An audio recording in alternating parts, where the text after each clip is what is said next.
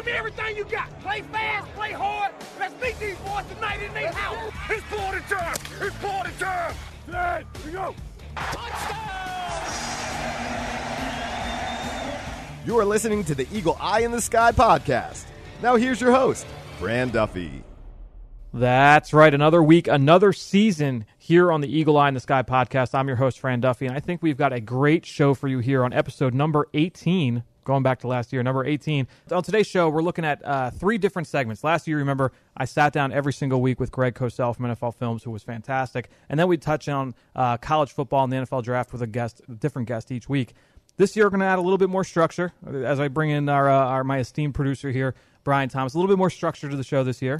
Try to bring it, step up our professionalism a year or two in the show. That's right. So every week, we're going to open the show, and the very first segment we call Chalk Talk, and that'll be hardcore X's and O's. It'll be a different guest each week. This week, it's going to be Chris Brown. You follow him on Twitter at Smart Football. He just came out with his second book, The Art of Smart Football, which I got through very, very quickly. And I have a great conversation here with Chris coming up. So we'll have the conversation with Chris. And then our second segment is going to be called Two Technique. And in Two Technique, every week I'm going to talk to a current or a former player, and it's going to be a quick conversation, but it's going to be focused on one particular situation, a play, a concept, one situation in a football game that might have to do with their position. So that'll be that every week. And this week I've got Ross Tucker, former NFL offensive lineman, podcast savant, Ross Tucker. We're going to talk about the power run game.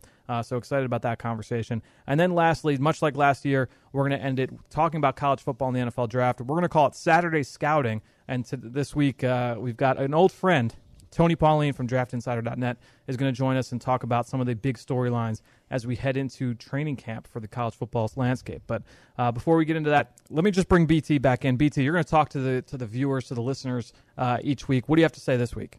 Well, the biggest thing for fans is just to comment, to like us, to really give their feedback to us, because that's how we'll get better and make the show kind of what you guys want. So whether you're listening on iTunes or Stitcher or wherever you guys consume the podcast, just send us your feedback, like us, comments, however you guys want to do it. It'll really help us for the show and then kind of give you guys what you want. So just do what you can to kind of give us your feedback. All right, that's the plan. So again, go online, and rate us, leave us a comment, and we'll keep going and try and make the show better. Let's kick things off like we will each and every week. Let's go to Chalk Talk. Let's get down to business. It's time for Chalk Talk. This week on the show, I wanted to bring in a guy that I've followed for a long time. He's one of the best there is in the media when it comes to the X's and O's side of football. You could follow him on Twitter at SmartFootball, and if you haven't already, I really strongly suggest you go out and get his second book, The Art of Smart Football. Chris Brown is here. Hey, Chris, how's it going? Doing well. Thanks so much for having me on.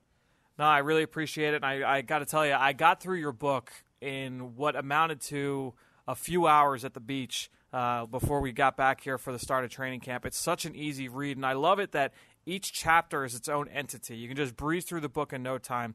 And the one chapter I really wanted to talk to you about was the 10th one, and it's titled The Influencer, Chip Kelly. And you go into such a great detail about the Eagles head coach and some of the schemes he employs here in Philadelphia. What inspired you to talk about Chip? The hard part is probably not talking about Chip too much these days. And as a national guy, I try to have a beat that covers the NFL and college. So Chip is obviously a pretty fascinating figure right now. But I followed the guy for years. I mean, I can't say that I was, visiting New Hampshire training camps, a decade ago to pick up what's going on. But pretty much as soon as he got to Oregon, you started hearing rumblings and start catching games and things.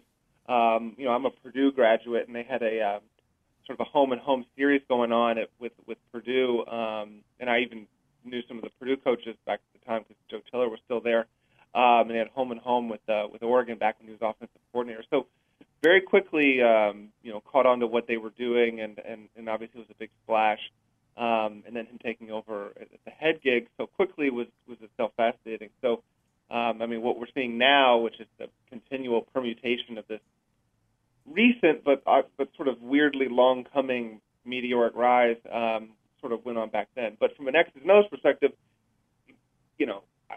I've been following the spread offense and up-tempo offenses. I mean, when I first started doing football writing, back in and really even doing some coaching stuff back in 2000, 2001.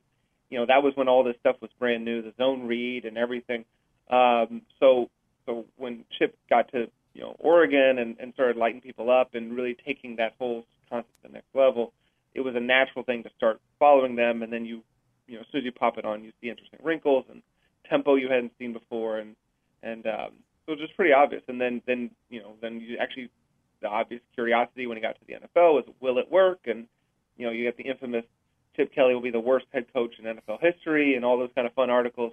And then seeing how that played out in practice, and then really the thing that I probably didn't appreciate until he was head coach at Oregon, which we can talk about, is all the sports science stuff, which also just was a way to get into some of that, which I do think is where a lot of the real cutting edge stuff these days goes. I do a lot of X's and O's, but there's a lot of fascinating stuff on learning methods and obviously training that is only going to get more and more important here, particularly in the NFL, but really at all levels of football.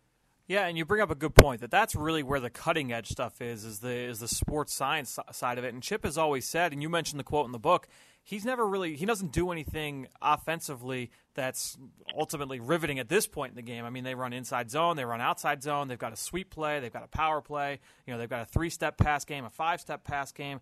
He just does a good job of taking advantage of the numbers game with defenses. And whether you're going to play with 2 high safeties and we're going to run the ball at you, or if you're going to play single high and we're going to throw on you, it's just something that all the best offenses in football do, and Chip Kelly's one of the best at it. Yeah, and a lot of it, and the theme throughout the book is for offenses and defenses, a lot of it's,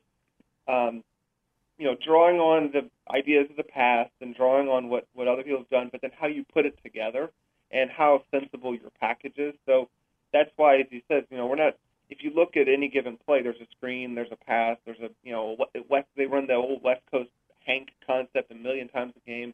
They run, as you said, inside zone, some power, all that kind of stuff. But it's how it all fits together so that when you're in a game and the defense is reacting to you, do you have answers for what they're doing or ways to take subtle advantage of it? And going back even to time at Oregon, I remember Monty Kiffin was, after one of those USC games where they gave up a jillion yards, he talked about, he's like, the best guy in the Pac-12 was talking about at the in-game adjustments is Chip. I mean, the guy's just really good. And Monty Kiffin has faced a lot of great deep offenses. Talking about he's one of the best that he'd ever been around about those subtle in-game adjustments.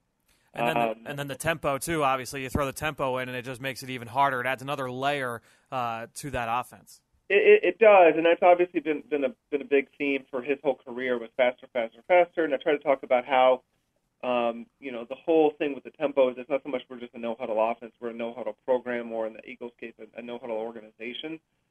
Think fast, talk fast, do everything fast, be efficient. All of those kind of things just melds with his whole approach, but then also it's a little more subtle than people think. It's not just trying to go a million miles an hour every play. They do that, but it's more changing the tempos and finding when to press the button. And Chip has talk about it a little bit in some of the other chapters. But Peyton Manning's a master at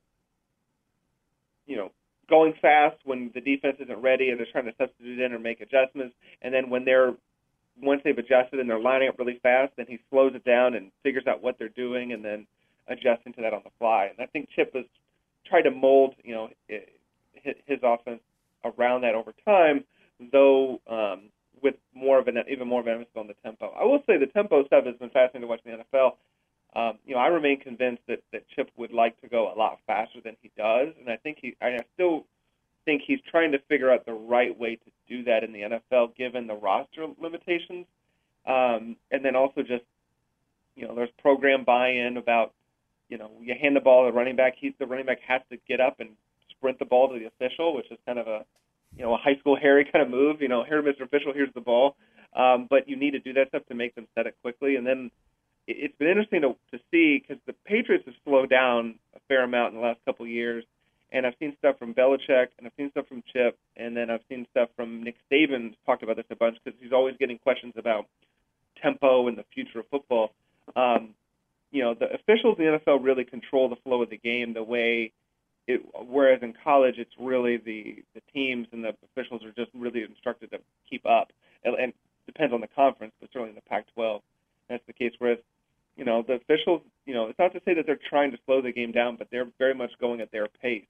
And I've seen Belichick talk about you can only go so fast. I think there were some questions of Chip in the press conference saying, would you like to go faster? And he kind of says, or is this as fast as you were in college? And sort of like, well, you can't go as fast as you can in college just because of the nature of the officiating. So that's interesting, and I think that plus having a non-mobile quarterback and some of the other NFL elements, I'll be really interested to see how it all plays out, next year what the offense looks like. Because I do think I wouldn't say a work in progress, but I don't think it's a static thing that he still just has the Chip Kelly package exactly what it is. I expect some changes. Maybe there'll be fewer than I think, but I expect some evolution. Yeah, I think we've seen over the past couple of years how the offense has changed a little bit. We saw a little bit when it was Michael Vick under center. There was a little bit more zone read than what we saw in years past. Though, hey, we saw Mark Sanchez make a number of big runs off zone read plays a year ago in goal lines and short yardage situations. But I'm excited this year for seeing what Sam Bradford brings. Obviously, as long as he's healthy, he's got that great experience running a no-huddle system during his time under Kevin Wilson in Oklahoma and what he was able to accomplish there as part of the Sooners program. Really what, if he's able to execute this offense to the tempo that Chip wants on a down-in, down-out basis, I'll be interested to see what that does. And obviously, from the run game perspective, DeMarco Murray and Ryan Matthews, two guys that are going to hit it up inside, how they're going to be able to wear defenses down, how that game plan is going to execute itself will be really interesting to see, especially early on. Yeah, I think it'll be really interesting. I mean, on the run game specifically, when you watch Oregon, if you go back when Chip was offensive coordinator at Oregon, they really ran, I think, like 3 or 4 plays. They ran the inside zone, they ran a lot of outside zone, and then they kind of ran more of a counter tray play.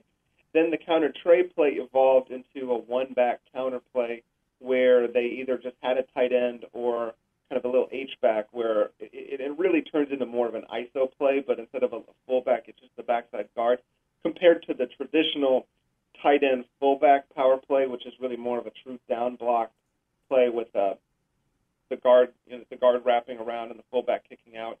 And so that was sort of one of the evolutions, which will give them a little more flexibility when they were going to unbalanced formations and things. And if you look at like the 2009 Southern Cal game, when they really did a number on Pete Carroll and those guys, they did a bunch of unbalanced. They ran their one back power, and then around the same time, that's when he started adding the pulling guard and center sweep play that he put in, which was a little bit influenced by the old wing T buck sweep and a couple other things. And it's been interesting at in the NFL, I feel like they've gotten almost no mileage out of the one-back power play. I think I go back to the Tampa Bay game his first year for a game where they really got some productivity out of the power play. And then if you watch the very next week, they played the Giants, and they ran some stunts and things and really hurt the Eagles pretty bad about getting around the center's block back and things.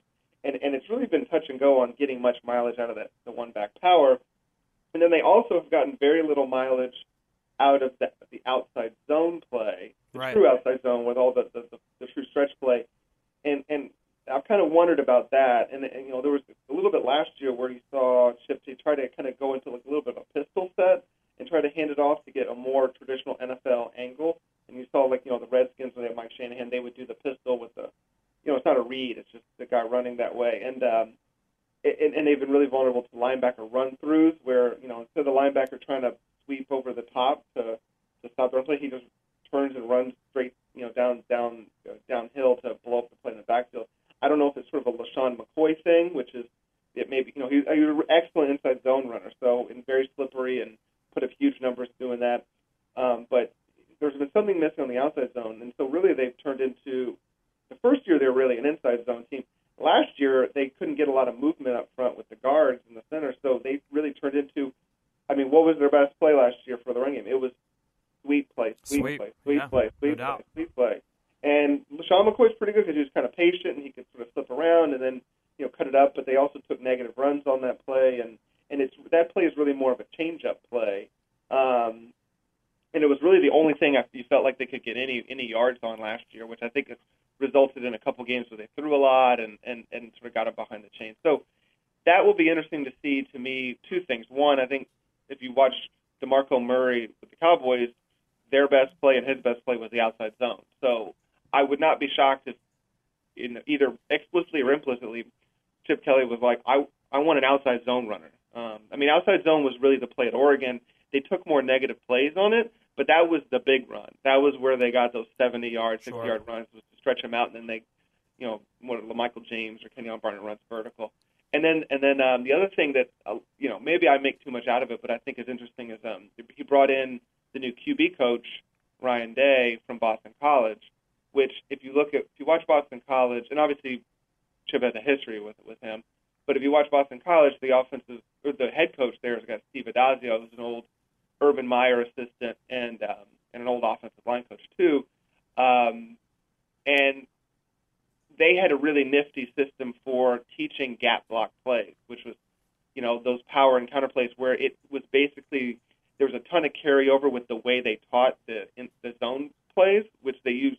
Chip uses a numbering system to figure out who to block on zone plays. They count the defenders. It's like, center 0. Yeah, you start inside out and go 0 to both sides, right? Yeah, exactly. And then the advantage of that, and then there's other things within that they have to do to get the combos and the technique. But the advantage of that is you can add a tight end, you can add a read, you can do that really easily, and you can read different defenders. And it's a very easy system, especially when you're going up tempo and you're not worried about they're in an eagle front, they're in a bear front, they're in a 4-3. You just sort of do the count and it should work out. Adazio has a great little system where it's the gap block, the power plays, you just flip the count the other way, and then you've got the pulling guys to kick out and to lead up. So maybe give me a little credit if you see them starting running more counter tray in the traditional power, though they probably won't, and I'll look foolish for having mentioned it. But Ryan Day obviously has experience with those kind of plays, and Boston College was really last year a power spread team. So I wouldn't be shocked if they don't do a little more of that, because I do feel like they got so much mileage out of the sweep that they're going to have to find a way to run inside a little better than they did last year. Now, a lot of that was just the offensive line, so that'll be interesting. And then the last thing, and move on, is that Sam Bradford that'll be fascinating to watch. I mean, it's all about that guy's health. I think definitely he's in the mold of what Chip wants in terms of a guy with a quick decision making, ability to go up tempo, like you say, though he's still getting used to the offense. And then he has physical tools and on short to intermediate stuff, known for being very accurate and very smart guy. So, it looks like it could be a good fit, and obviously what Chip is hoping for is he's basically hoping to get his Drew Brees, basically. Yeah, I'm really excited to see how this offense unfolds this fall. So, we're a few weeks away here. The last thing I wanted to hit on, and this was just another chapter from your book, and it's about package plays. It's a concept that it's running rampant all over the NFL right now. You saw a handful of teams doing it, in 2012, 2013, maybe about half the league, maybe a little bit more doing it last fall, and I would expect that number to rise this season. What do you see as the best part of using those package plays? Well, I think it's really I think there are a couple elements that make it sort of pertinent for today. I think one of the things that's fascinating about them is, when you see something that's, quote, new or innovative, almost always, certainly in the NFL, but really at any level of football, there's some analog for this was really a version of what was done 30 years ago or 70 years ago or 80 years ago. There's something that was there, whether it's the read option or some of these quarterback runs or some of these defensive concepts. This is pretty new. I mean, this stuff, there's not a great analog for what teams are doing. Now, I put the package plays in a couple different buckets. The one that's been around the longest, and just to define them quickly, it's where you combine multiple types of plays within one play. And I think the simplest idea is your offensive line is blocking for a run play, and then within that you've got options for the quarterback to throw the ball, say, on a screen or even a downfield pass. So there are also versions where you've got a downfield pass combined with maybe a draw play or a screen play. And the idea you're divorcing what the receivers are doing or certain offense players are doing and what the line is doing, and then giving the option to the quarterback. So, bubble screens and quick receiver screens, that's been around for 15, maybe 20 years. Drew Brees at Purdue was doing that kind of stuff with run plays and bubble screens. But obviously the thing that's really new are the idea of packaging downfield pass routes, where there's slants, there's post routes, there's comeback routes, there's hitches, crossing routes combined with a running play. It's pretty fascinating stuff. The thing that I think makes it special is it's read option football without putting your quarterback at risk, and for quarterbacks who can't run the read option. So it's a similar concept to, a zone read, you're going to hand it off, or if the defensive end crashes, you keep it, except instead of keeping the ball and putting your quarterback at risk, or just having a runner who's not really a very good runner, you got Peyton Manning trying to run a zone read, you're playing to his strengths. He's making a quick decision. He's either handing the ball off or he's throwing a slant or a post or something to take advantage of a defensive player, getting out of position. And then as a result, it controls those guys to hopefully open up your run game. So I think the possibilities are really endless, and it's fascinating to see. And there were a bunch of NFL teams that did a lot last year. Obviously, the Eagles have been doing it. Even going back to Chip's first game where they against Washington, where they ran that Selleck on that the little pop pass while Vic was reading the outside zone, and the linebackers would crash and just throw the little pop pass. And then the next time they got a 10-yard run on the outside zone because that weak side linebacker had to sit there watching Brent Selleck just run a seam route down the field. But the Steelers did a ton of great stuff last year. I think it's sort of an underrated story how they were really combining screens and run plays and everything else. So, it'll be fascinating to see. I think defenses are starting to come up with their own responses, but it's interesting stuff, particularly the last element that I think makes it relevant is that defensive guys are so sophisticated and they're so good at specialty calls. So you see teams going, what's one reason why you go up-tempo, no huddle, to kind of prevent them from subbing in a specialty defense, a specialty blitz they worked on all week. So they're having to line up in base defense. But then you're also avoiding, the Peyton Manning stuff. If you get up there and you got to check between 1 of 5 plays, or even Mark Sanchez is like a rookie in the New York Jets, and they're giving him 4 plays of the line. He's got to put him in the right play, snaps, the play clock's running down. This is just get up, run the play, read the weak side linebacker or the weak side safety, runner pass, and then get up and do the next play. It simplifies everything, but still puts maximum pressure on the defense. I feel like you and I could just keep talking about this, and then my recorder here is going to stop going, and then we're going to have to redo the whole interview. You go in your book, you keep going, you talk about Art Briles and a lot of the things that he does offensively, and then how Pat Narduzzi and how they tried to defend against that in the bowl game this past year, Michigan State. It's just great stuff. Again, you want to get The Art of Smart Football by Chris Brown. You can get it online on Amazon.com. I know that that's where I got the book as soon as it came out, and it was a great read. Chris, it was really great stuff. I really appreciate the time and joining me here again on the Eagle Eye in the Sky podcast. Thanks so much, Fran. It's a real pleasure. Really great stuff there from Chris, especially about package plays and the numbers game. Just really fantastic stuff. I can't tell you enough. You want to go and get that book, The Art of Smart Football.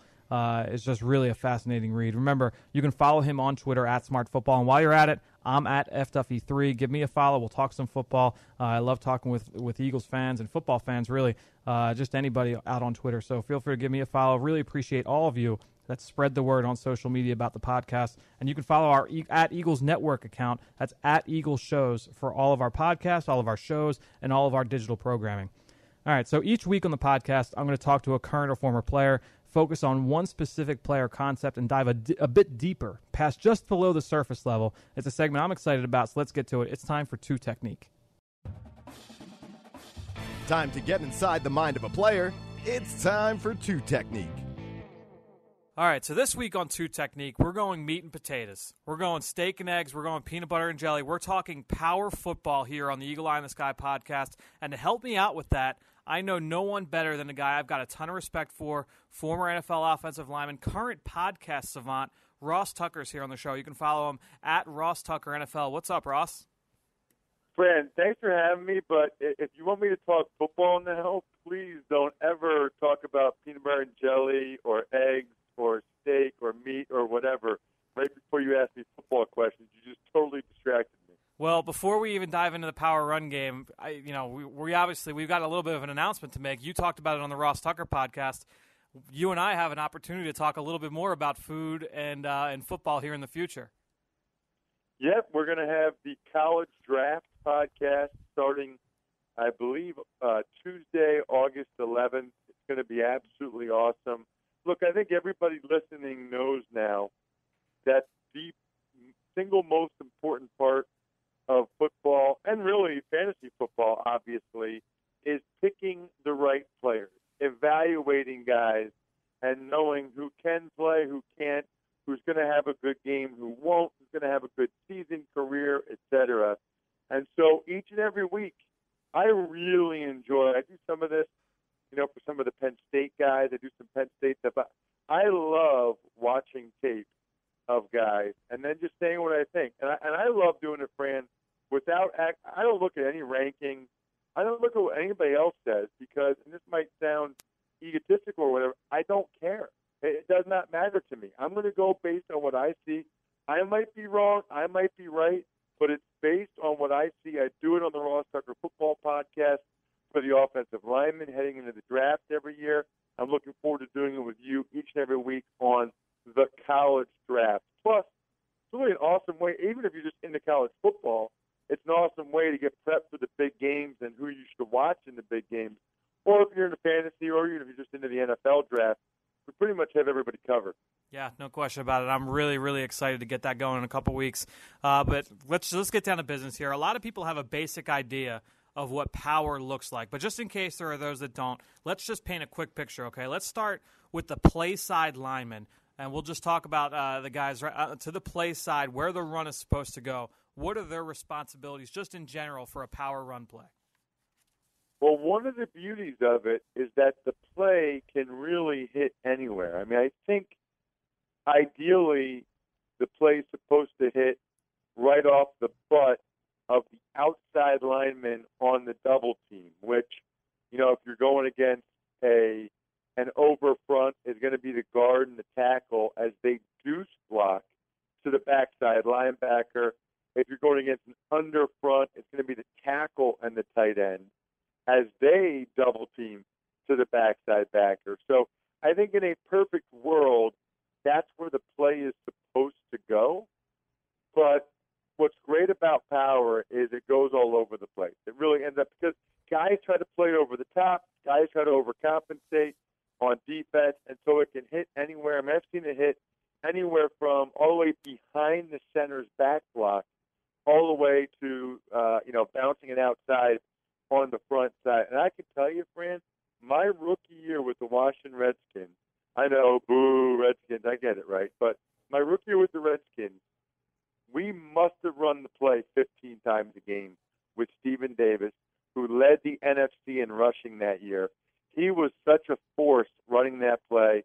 The right side of the line, John Jansen, was so good at getting down on the hip of the defensive tackle. And really, if you don't even need to stay on your feet. You really just need to crawl for a couple yards if you're that tackle. But if you get on the guy's hip, you're going to move them. There's nothing they can do if you actually get down on their hip. Because no matter how low they think they're getting, you're going to root them out of there a little bit. And then no matter what happens, you're going to get yards because you've knocked them back off the ball, and the linebacker has to bubble over. So by the time the linebacker, even if you don't touch the linebacker, by the time he bubbles over the top and tries to get him to play, he's 3 or 4 yards deep, and your running back has a head of steam, and he has to kind of scrape over the top just to get there. It's a beautiful, beautiful play. Dave Zott was our pulling left guard. He comes up in the hole, and he's really looking for the first backer to the inside. You're not as worried about the outside backer. Typically you've got a back or an H-back or whoever looking for that player. Even so, you'll take your chance with your running back on him if you have to. You're looking for the middle backer when you're that guard pulling around who's going to scrape right off that double team. You meet him right at the outside hip of your outside lineman. Boom. And it's just awesome. It's such a fun play.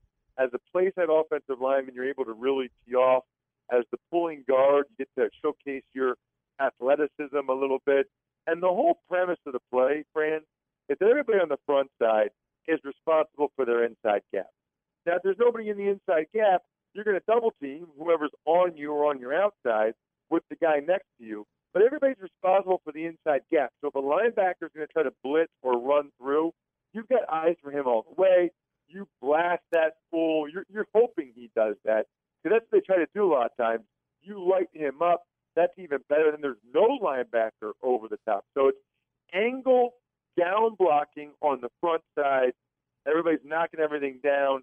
Here comes the big guard pulling up inside. Booyah, we're getting some yards.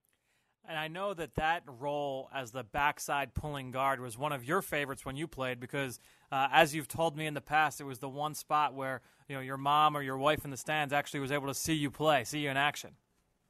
Well, that and screen passes. But, yes, I mean, that's when you're watching on TV, or especially if they show the replay from the end zone, that's when your buddies or whoever can say, all right, we actually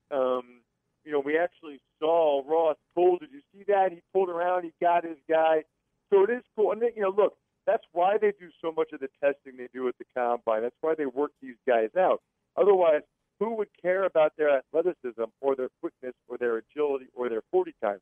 It's so that they can go around on plays like that and make blocks like that they need to. It's look, I'll say it a million times, but strong side power, lead weak.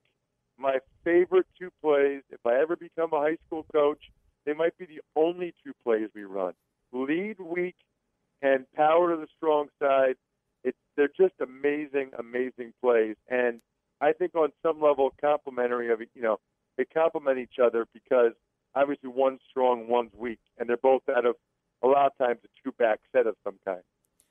All right, Ross, awesome stuff. I think that'll do it, man. Thanks for joining me once again here on the Eagle Eye in the Sky podcast. I'll talk to you here in a couple weeks as we get going with the College Draft podcast.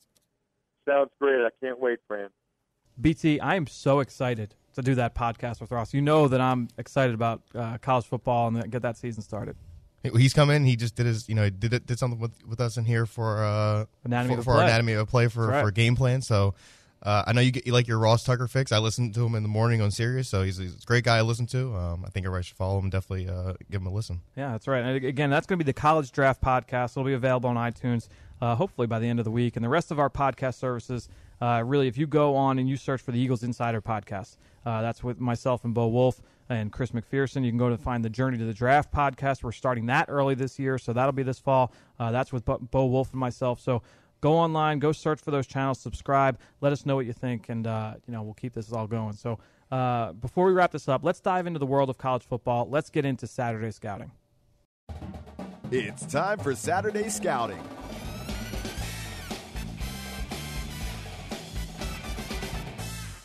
If you listen to this podcast, if you listen to the Journey to the Draft podcast, if you visit PhiladelphiaEagles.com during the spring, if you consider yourself even a little bit of a fan of the NFL Draft, then you have got to be excited for this guy to be back on the show. Tony Pauline from DraftInsider.net. You can follow him on Twitter at Tony Pauline. It's almost time, Tony. College football is almost here.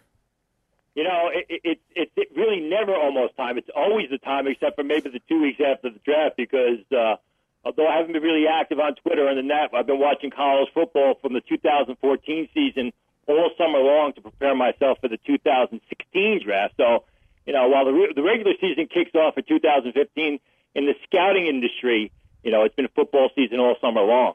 No question about it. But one of the big moves that's kind of lit the college football atmosphere on fire in recent weeks has been the position switch from Braxton Miller, former Ohio State quarterback. He's moving outside to receiver, to H-back. He's going to be an athletic skill position player for the Ohio State Buckeyes. What does that mean for his NFL future? Well, it means he's got a bright one now, or potentially bright one, because he really didn't have one at the quarterback position. I mean, you go back, you watch him in 2012. He was an athlete who was playing the quarterback position, had a lot of mechanical flaws in his game. There was word, and I was hearing really through spring practice of 2013, and even in August camp, he looked better as a passer. Never really proved himself to be anything other than a running quarterback. He's got terrific size, speed numbers. So he's really built for that wide receiver position. It's just a matter of him learning the nuances of the spot, and most importantly, catching the ball. So I think, if you're looking at him as a quarterback, you're looking at a last day sort of pick, because he's an athlete that needed a lot of work. But as a receiver, he's got the size, he's got the speed, if he's got the hands, I mean, he could jump into that top 125, 100 selections if he has a good season. Yeah, it's really a fortunate situation for both Miller and for the Buckeyes, because you look at a situation, a guy like Nick Marshall from Auburn last year, who didn't have those players behind him to allow him to make that switch, whether it was going to be the offensive side or to cornerback, which is what he ended up playing at the Senior Bowl, may have really turned out better for him in the future. But with Miller moving to wide receiver, that leaves Cardale Jones, J.T. Barrett at quarterback. Who would NFL scouts, because the common knowledge seems to be that it's going to be Barrett that wins this job just because of how well he played in the beginning of last year. But who do you think NFL scouts would rather see win that job between Jones and Barrett? Oh, Cardale Jones, because he's the better NFL prospect. He's got the better size. He definitely has the better arm. He's a little bit older, so he doesn't have, as long a shelf life. And, he's got a great amount of upside potential. Barrett's a good quarterback. I just don't know at this point in time that he's real NFL material. He may be in the future, but he's more of a running quarterback than he is a great passer. Jones has got that great arm. I think when I watched him over the summer, I really didn't agree with people who thought that if he entered the draft, he would have been a second-round guy, or even they were saying top 15. He's got a big arm, but if you watch the film, he made his receivers work too hard to catch the ball. They were always adjusting to errant throws. Sometimes he was way off the mark, but he's got those underlying skills. So I think if it was up to the scouts, they want to see Cardale Jones on the center. They want to see him get some experience. They want really a body of work which they can go on to fully scout him. Going to the defensive side of the ball, Tony, I like you, I've been kind of pouring through some of these prospects throughout the offseason, just getting ready for this fall. And one guy who absolutely stood out to me, both last fall and then this offseason, just watching him, Florida State's defensive back, Jalen Ramsey. He played that star position in that defense last year where he was part safety, mostly played over the slot, but he played over the tight end. He played against receivers outside and inside. Now he's moving outside to corner. What do you see as his ceiling? What is his upside? Yeah, well, it's going to be much higher than either of the guys who were really ranked higher going into the year last year from Florida State, Ronald Darby or P.J. Williams. I mean, he was the best defensive back on the field for the Seminoles last year.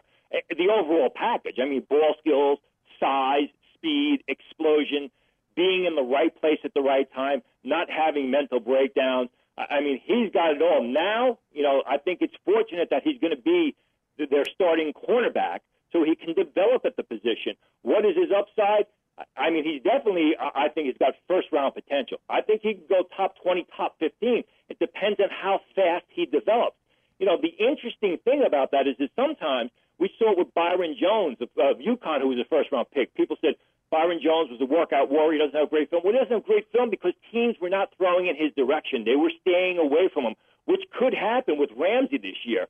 But I think if you see significant development at his game, the back pedal, the hip turn, the ability to transition with opponents downfield, find the ball in the air. He's got the physical skills. Now he's just got to show that he can play a disciplined quarterback position. I think he's going to be a top half of round one guy, or he at least has that potential. Yeah, and you said, a complete package for the defensive secondary, a guy who's big, he's 6'1", 200+, he's competitive, he's athletic. Some of the reported athletic numbers just from him coming out of high school would have been a top shelf for an NFL prospect. So really excited to see how he's going to develop. Back to the offensive side of the football, another guy who seems to be a complete package, but there's going to be some questions here because of an injury. Pharaoh Brown, the tight end from Oregon. Obviously, he tore 2 ligaments in his right knee last year, almost had his leg amputated, really just a severe injury that you were out in front of and you reported the whole way, really the severity of that injury. What is his status looking like for this fall? He's good. You hope to see him back on the field because, number one, as you said, he was a very good football player before that gruesome injury. And that really set him back. As I had reported, as you said, back in January, it was a career-threatening injury. It's a good story. No matter how he plays next year, and I don't know that he's going to get meaningful playing time. I hope he does. Even if he sets the world on fire next year, it's all going to come down to the MRIs. It's all going to come down to the combine medicals as far as his next-level potential is concerned. I think the fact that even if they just get him on the field, it'll be a psychological boost for his Oregon teammates. You hope he gets on the field. You hope he gets back to playing for him. Regardless of whether he does or doesn't, it's a great story, and he's an easy guy to root for. No question about it. I'm really excited to see what's in Brown's future here as we get into the season here in the fall. Tony, here we're going to close it up. I've got 3 names I want you to give me. No pressure. I'm going to hold these names to you. So in December, don't be surprised if I bring this up again. But so no pressure. But if you could, let's name a player here that's being a bit overrated by the media right now, that people are really pumping up as a first-round pick, but really, from what scouts are saying, probably isn't going to be that way come draft time. For me, it's easy. It's Christian Hackenberg of Penn State. I mean, people are drooling over this guy, calling him a franchise quarterback. Yes, he has first-round arm talent, but the rest of his game falls apart. I mean, poor reads in the pocket, poor decision-making, errant passes, questionable accuracy. You look at his touchdown to interception ratio; it's not good. He's a good quarterback. He's a good athlete. He's got a great arm. I just don't know that he's a good quarterback or a passer. And I definitely don't think watching him on film, he deserves all the accolades. People considering him maybe a franchise quarterback or a top 15 pick. A long way from Christian Hackenberg being what many people are making him out to be at this point in time. Very interesting. Well, on the other side, do you think that there's somebody right now that is being a little bit underrated, somebody that maybe people are saying is a late round, a mid-round guy? He's still in the conversation, but who really is going to go higher than what people think at this point? I'll give you 2 names. One guy who, people like him as a second-round pick would be Taylor Decker of Ohio State.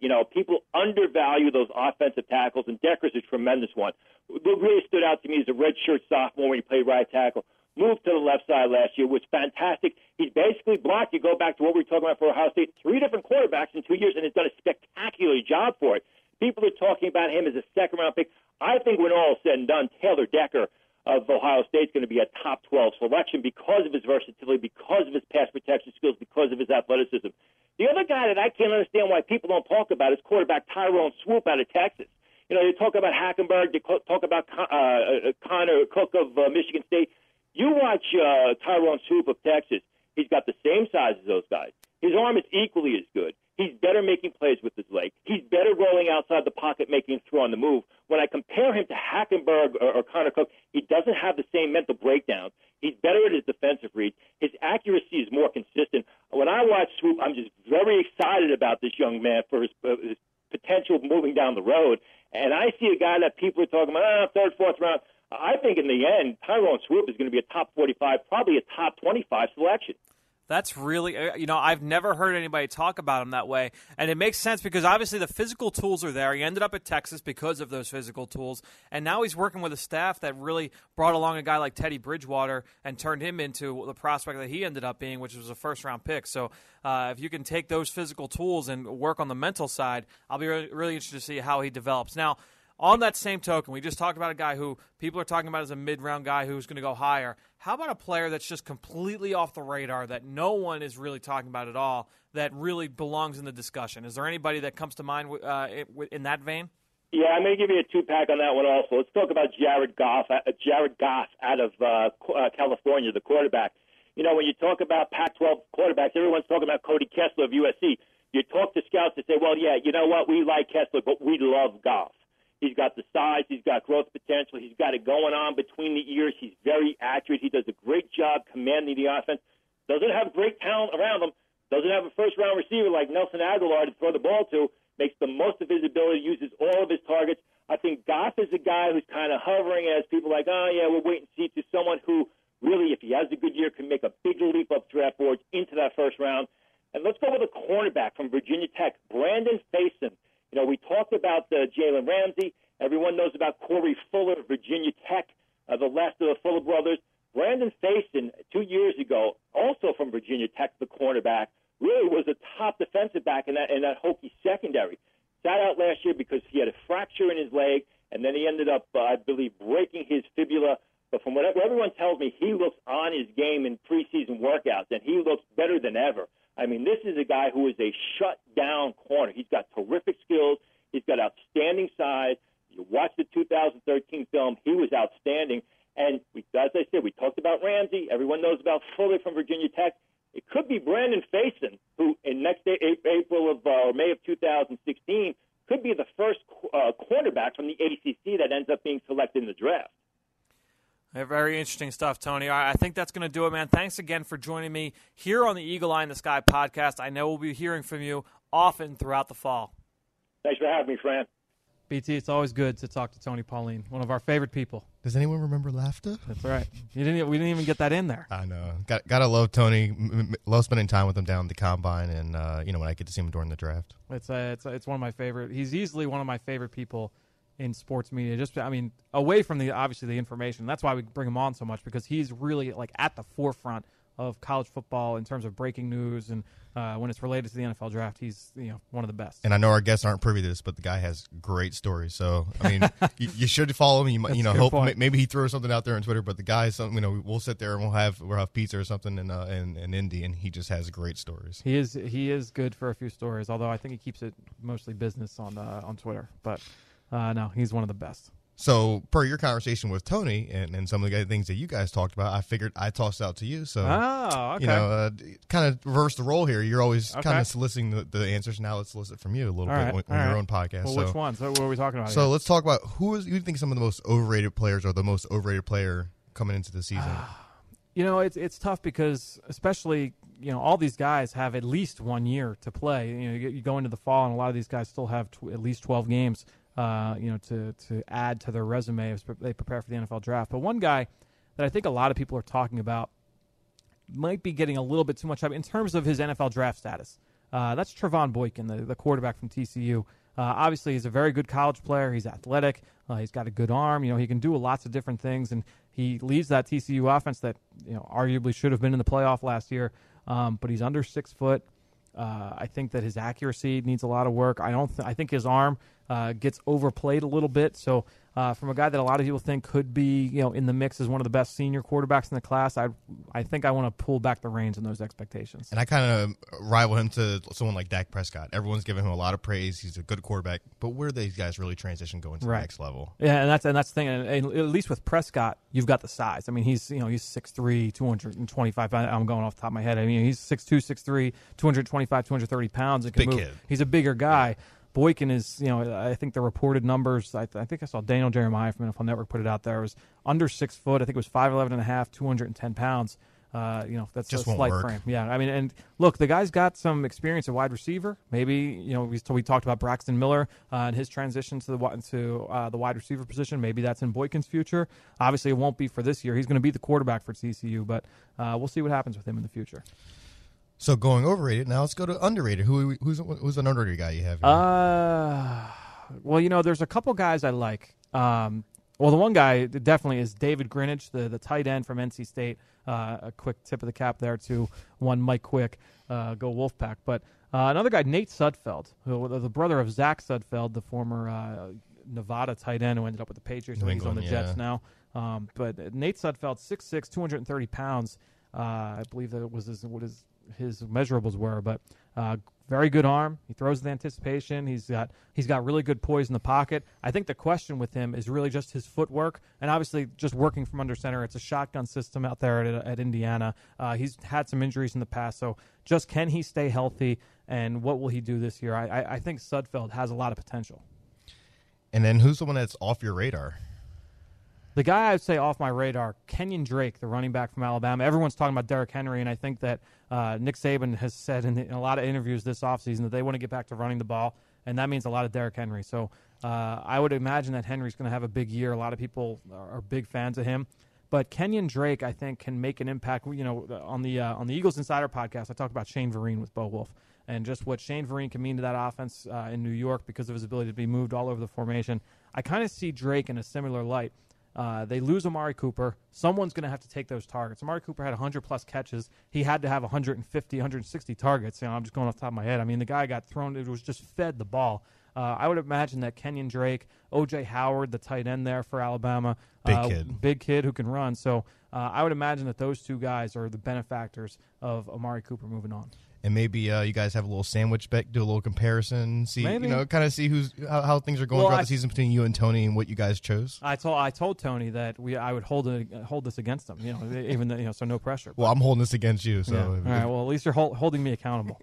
All right. Well, thanks again to Tony and to Chris and to Ross and all the guests here on the first edition of the 2015 Eagle Eye in the Sky podcast. Thanks so much again to all of our listeners, whether you're on iTunes, you're on Stitcher, TuneIn, Spotify, even PhiladelphiaEagles.com or the Eagles mobile app, wherever you're listening. Thank you. And if you get the time, go on, rate the show, leave us a comment, let us know what you think. I want to hear from you guys and keep all of you happy. So wherever you listen, give us a rating, leave us a comment, and we'll keep making the show better each and every week. All that being said, I think that'll do it. BT. I'm all good. Yeah, I think so. So another show in the books here on the Eagle Eye in the Sky podcast. For my producer, BT, I'm Fran Duffy. We'll talk to you next week.